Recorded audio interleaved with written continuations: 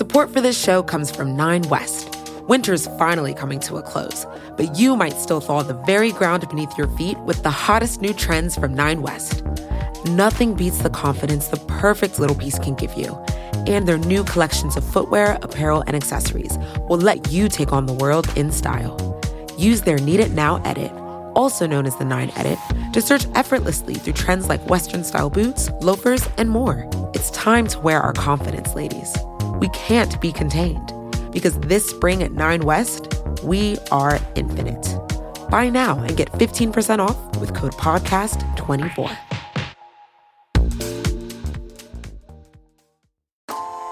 In 2022, Team Milk came together by sponsoring female marathon runners for the marathon in New York City.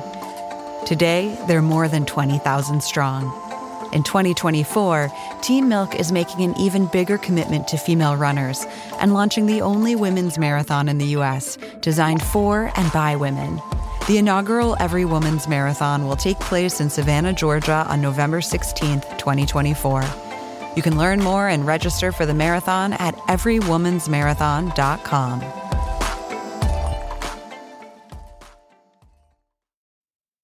One of my favorite places in the world is Cape Cod in Massachusetts, far down on the Cape. Most of it is national seashore, so there aren't many houses, and these big mile and mile long stretches of uninhabited beach. You can walk for an hour and not see anyone, even in the middle of summer. The beach is bordered by huge 100-foot cliffs. From the top of the cliff, you can look out and only see the Atlantic Ocean. Sometimes I think I might be able to see Spain. You can also see whales, and I think I see sharks, but that might just be made up in my mind. One of the stories I like best about this place is a ghost story. The story of a woman named Maria Hallett, who comes out in every storm and walks the cliffs overlooking the sea. Some people say that if you listen closely during a storm, you can hear her singing. I've heard this story for years, and I always think about it. And so I decided to try and figure out where this ghost story came from. And that's when I found out that Maria Hallett actually lived, and that the story of her life and what happened to her has haunted the towns of Wellfleet and Truro for the past 300 years.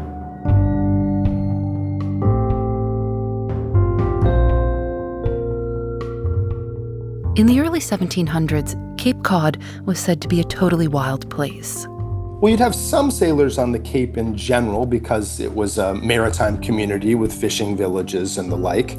And a lot of it is beaches with high, 100-foot cliffs leading up to tablelands. And the surf crashing against it. There are very few harbors on the whole stretch of the Outer Cape. This is Colin Woodard. He's the author of The Republic of Pirates. It was a place where many of the locals who were farmers and trying to survive and make a living would have a sideline as wreckers, as people who would go out and pick the wrecks of the many vessels that ended up crashing on this dangerous, harborless shoreline of the Outer Cape. Wrecking was a lucrative practice.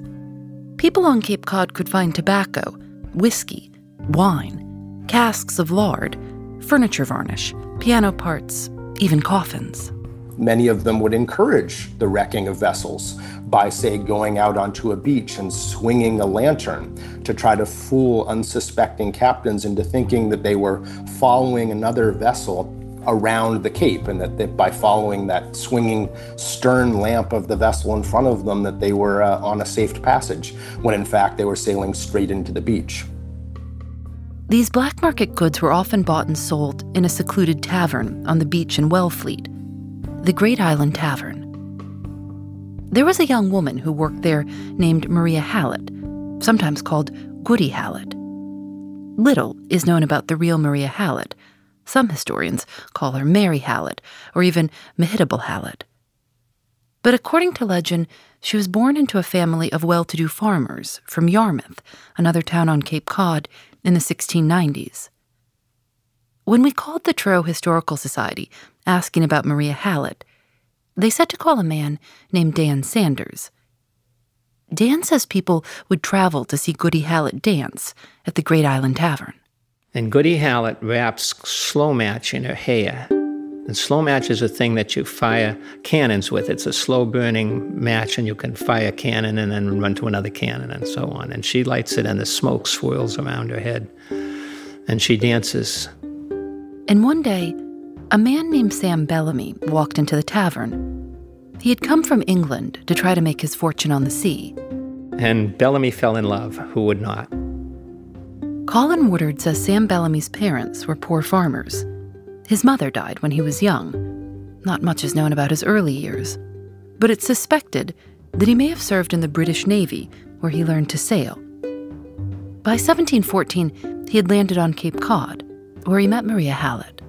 They hit it off quickly. They got romantically involved almost immediately, and they were very taken with each other, and according to the legends, sought to become married, but her family, who were relatively prosperous, refused to allow her to marry this then penniless sailor.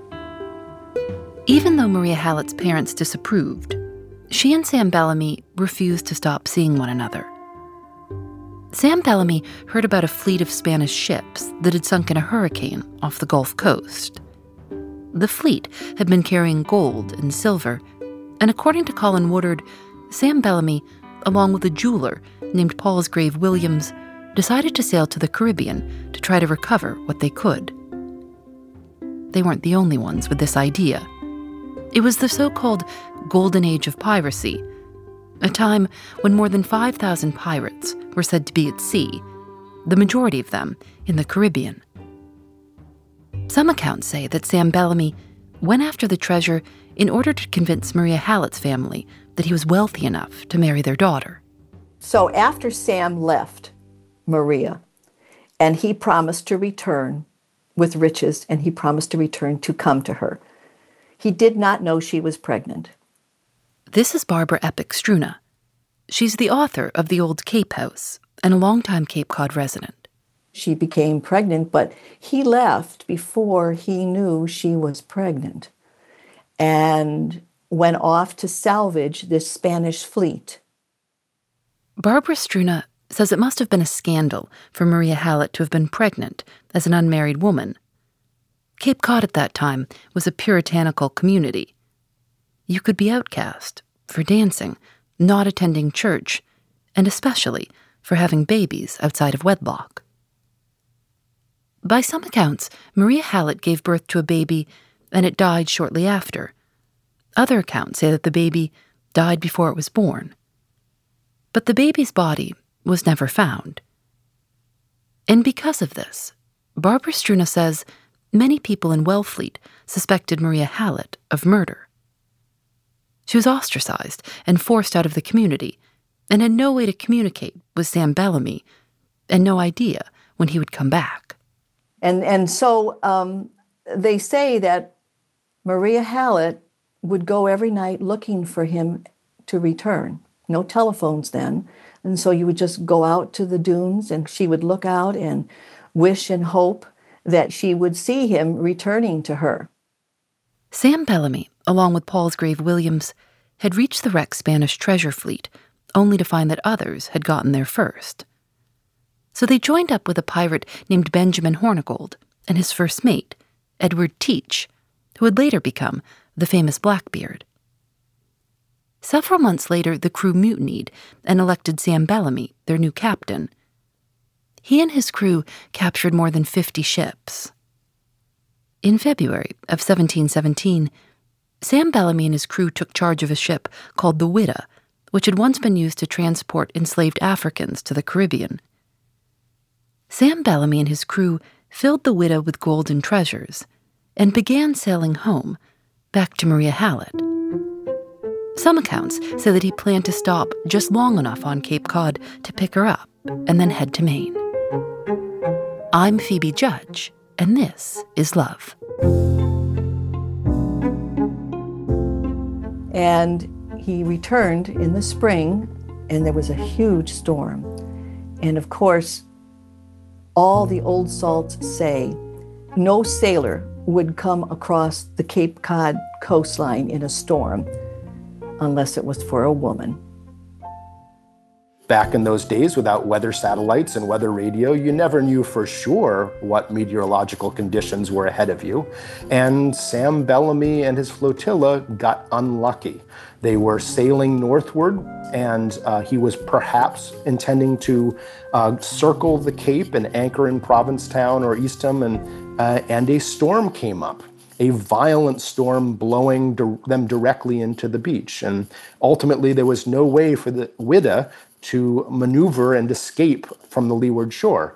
And it was driven closer and closer to the shore. The pirates knew that if they hit, the vessel would be broken up into zillions of pieces, and that almost none of them would possibly survive being battered in the crashing surf against the sand dunes.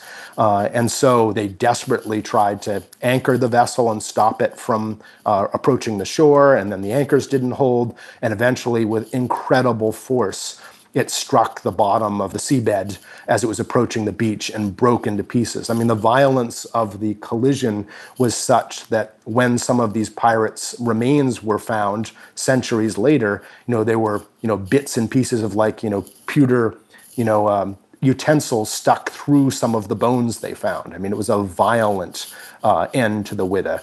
And of the maybe 160 people aboard that night when the Whydah crashed, only 2 of them survived and got ashore, finding themselves, at the foot of these 100-foot tall cliffs as the Whydah was destroyed and the bodies began piling up on the beach.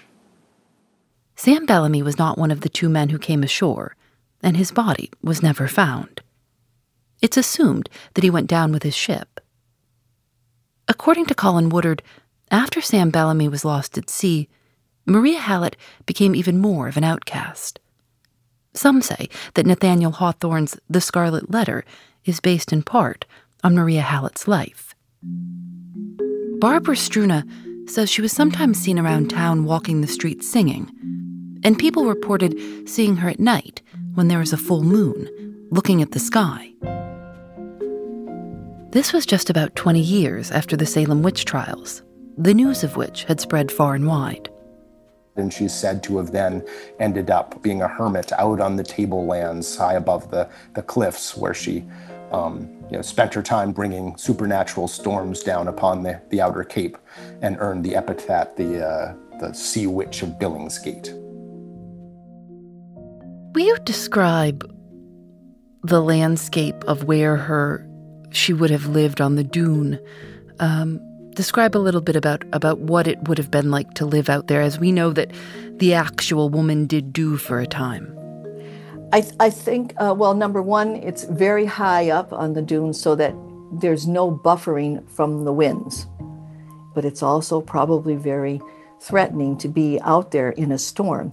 There are very few grasses. It's mostly bayberry, little tight plants that are on the ground. It's sparse. It's probably very tough to eke out any sort of a living of growing a garden. I don't think it would work as well because the salt destroys a lot of young plants that you need to live on.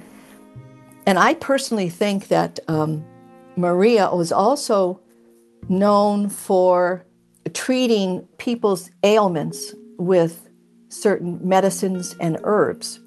And that again was looked upon as witchery, even though people would go in the middle of the night to seek help from her for their ailments. And she would have these potions and things that would help cure whatever they were ailing from. And they would never admit during the day that they went to her.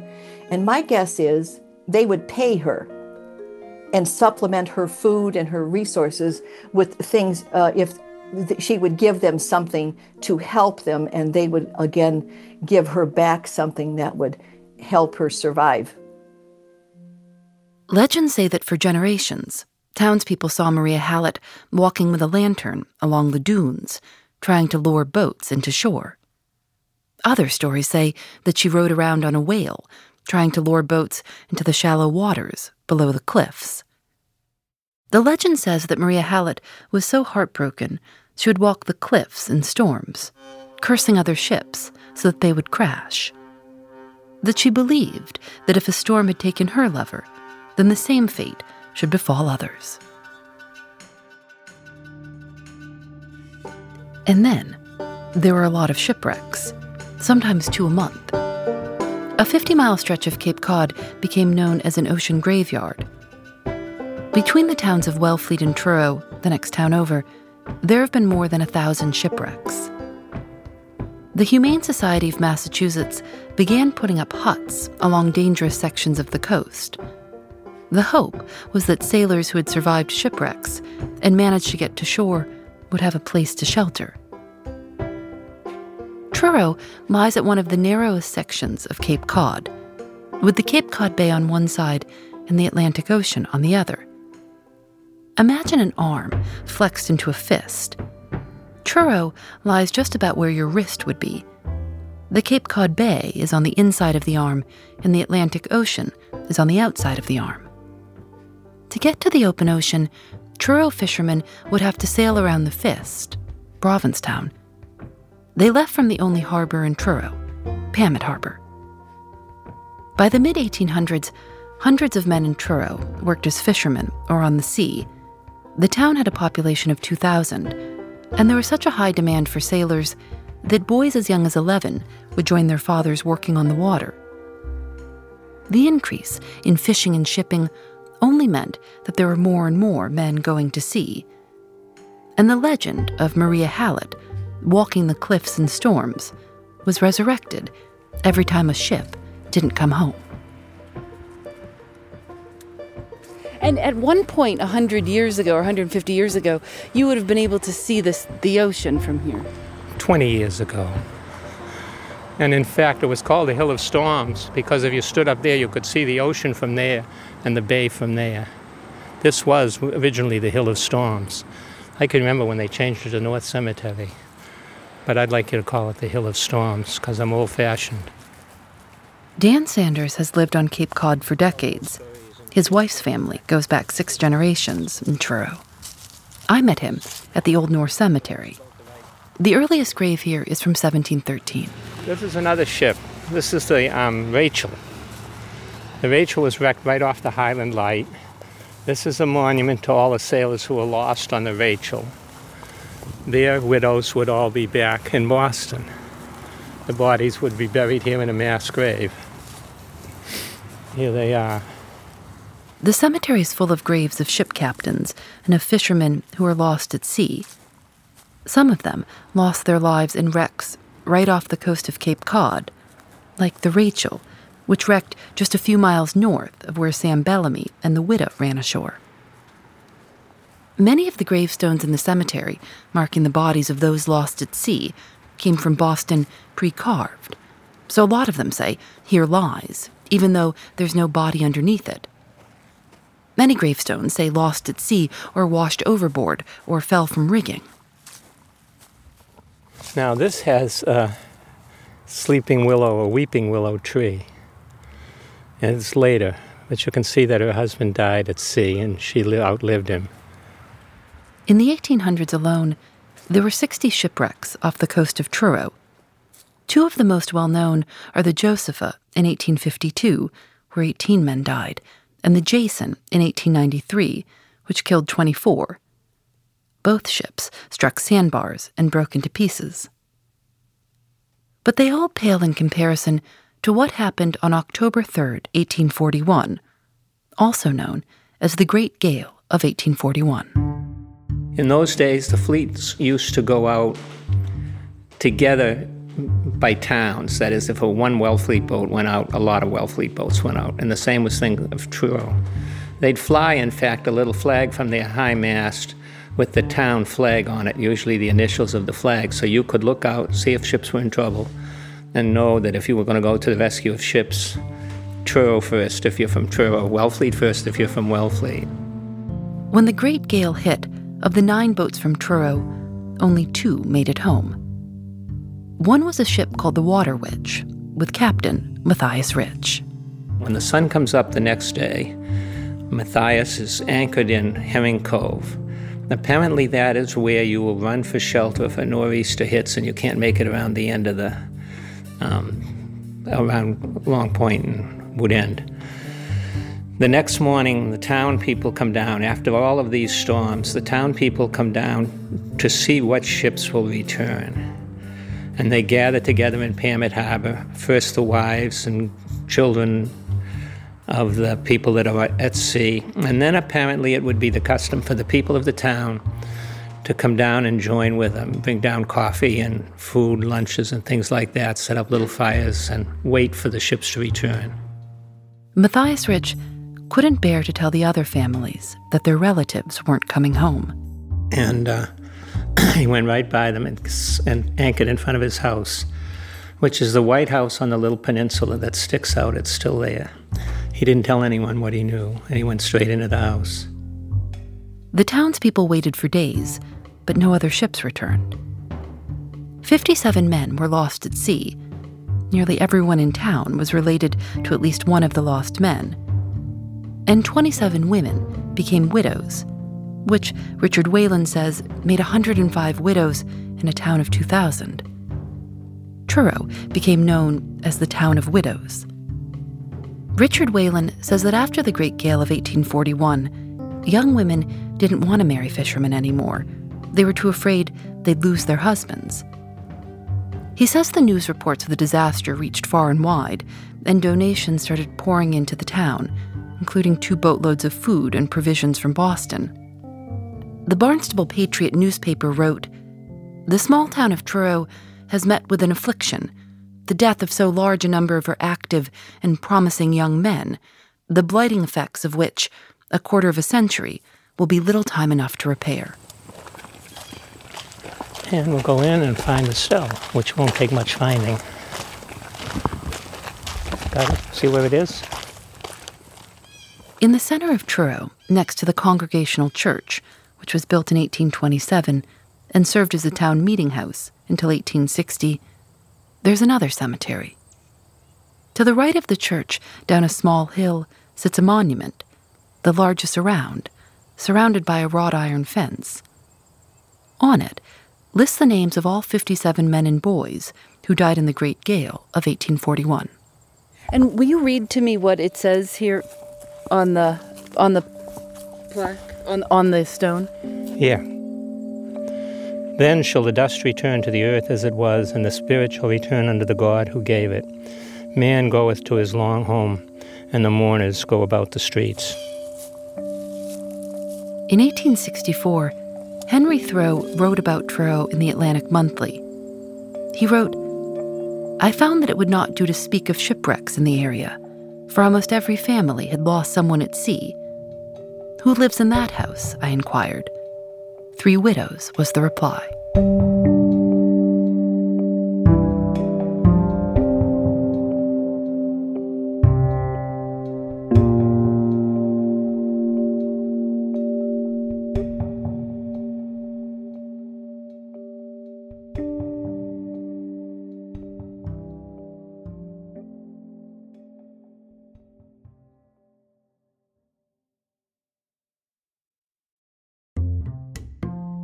Support for This Is Love comes from Indeed.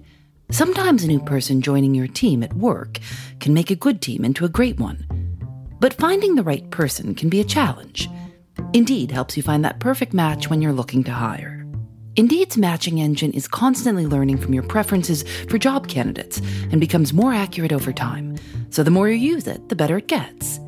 Indeed will also help you with some of the busy work of hiring too, like scheduling, screening, and messaging candidates. According to a survey by Indeed, 93% of employers agree that Indeed delivers the highest quality matches compared to other job sites. Listeners of This Is Love will get a $75 sponsored job credit to get your jobs more visibility at Indeed.com/thisislove. Just go to Indeed.com/thisislove right now and support our show by saying you heard about Indeed on this podcast. Indeed.com/thisislove. Terms and conditions apply. Need to hire? You need Indeed. Support for this show comes from Nine West. Winter's finally coming to a close, but you might still thaw the very ground beneath your feet with the hottest new trends from Nine West. Nothing beats the confidence the perfect little piece can give you. and their new collections of footwear, apparel, and accessories will let you take on the world in style. Use their Need It Now edit, also known as the 9 edit, to search effortlessly through trends like Western-style boots, loafers, and more. It's time to wear our confidence, ladies. We can't be contained, because this spring at 9 West, we are infinite.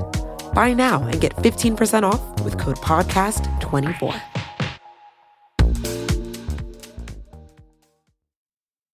For months after the Great Gale of 1841, family members in Truro continued to wait in hope for news of their lost relatives. A piece in the Provincetown Advocate read, "We saw a father who had 2 sons among the missing, for days and weeks go morning and evening to the hilltop which overlooked the ocean, and there, seating himself, would watch for hours, scanning the distant horizon with his glass, hoping every moment to discover some speck on which to build a hope." There are many stories like this about what happened to those left behind after the storm, including, Dan says, the story of one young woman who stood on the beach, waiting, more than 100 years after Maria Hallett. She concludes her husband left in a storm, and he'll return in a storm, and she goes to Ballston Beach to await his return. She goes over the path, roughly speaking, where the path is now, and she walks the beaches whenever there's a storm. Oh, she put on her wedding dress as she went over, and her boots and coat to keep her warm. Now, in those days, a wedding dress is not like you envision now. It's not a big white bridal dress. A woman in those days had maybe only one dress, or possibly 2, when she was young as a kid. They didn't live as luxurious as we do. And when she got married, she bought a nice dress. He says she wore the dress to the beach, intending to greet her husband when he returned. She talks to the people who were patrolling the beaches, and she said, "My husband left in a storm. He went in a storm, and he'll return in a storm." Dan says that members of the life-saving service would see her walking the beaches during every storm, and that she kept this up, even as a very old woman. Now she's in her 80s. A storm comes up. She says to herself, he went in a storm, and he'll return in a storm, and I think this is the storm. And she puts on her old wedding dress.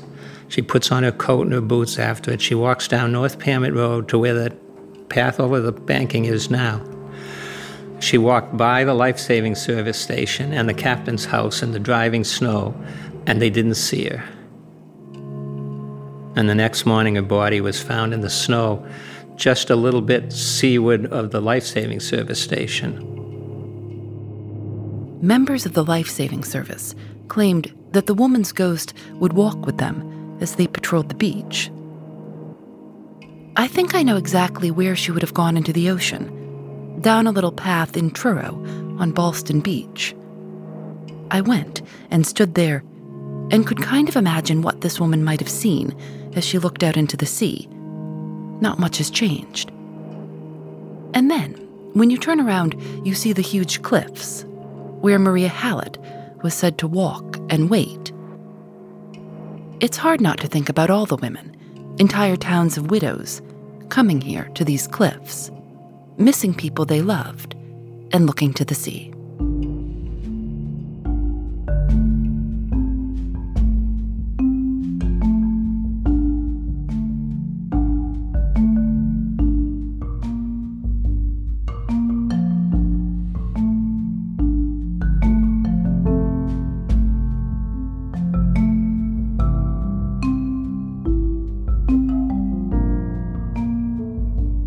This Is Love is created by Lauren Spohr and me. Nadia Wilson is our senior producer. Our producers are Susanna Robertson and Aaron Wade. Audio mix by Johnny Vince Evans, Michael Raphael, and Rob Byers of Final V2. Special thanks to the Truro Historical Society. Julian Alexander is our illustrator. We're on Facebook and Twitter at This Is Love Show. This Is Love is recorded in the studios of North Carolina Public Radio, WUNC. We're a proud member of Radiotopia from PRX, a collection of the best podcasts around. I'm Phoebe Judge, and this is Love.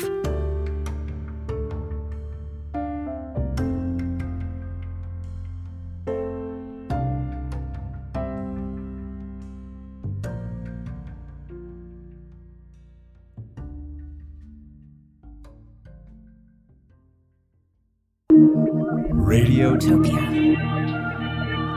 From PRX.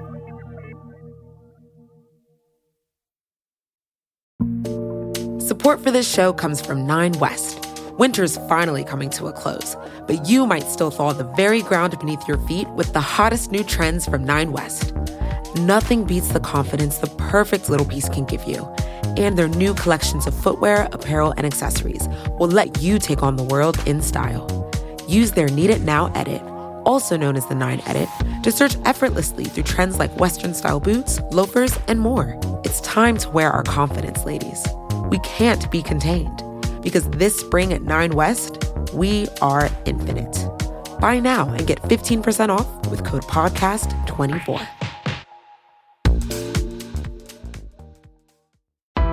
Why do you run? Why does anyone? I always thought that runners loved running, and that's not the case. Most runners hate running, but they choose to do it. In the new docuseries Running Sucks, brought to you by Team Milk, Abby Ayers learns why women runners everywhere are driven to go the distance. It really is about taking my power back and proving myself wrong. Team Milk is about fueling women's performance and helping them along their marathon journeys. You can sign up now for the inaugural Every Woman's Marathon taking place in Savannah, Georgia on November 16th, 2024. Learn more and register at everywomansmarathon.com.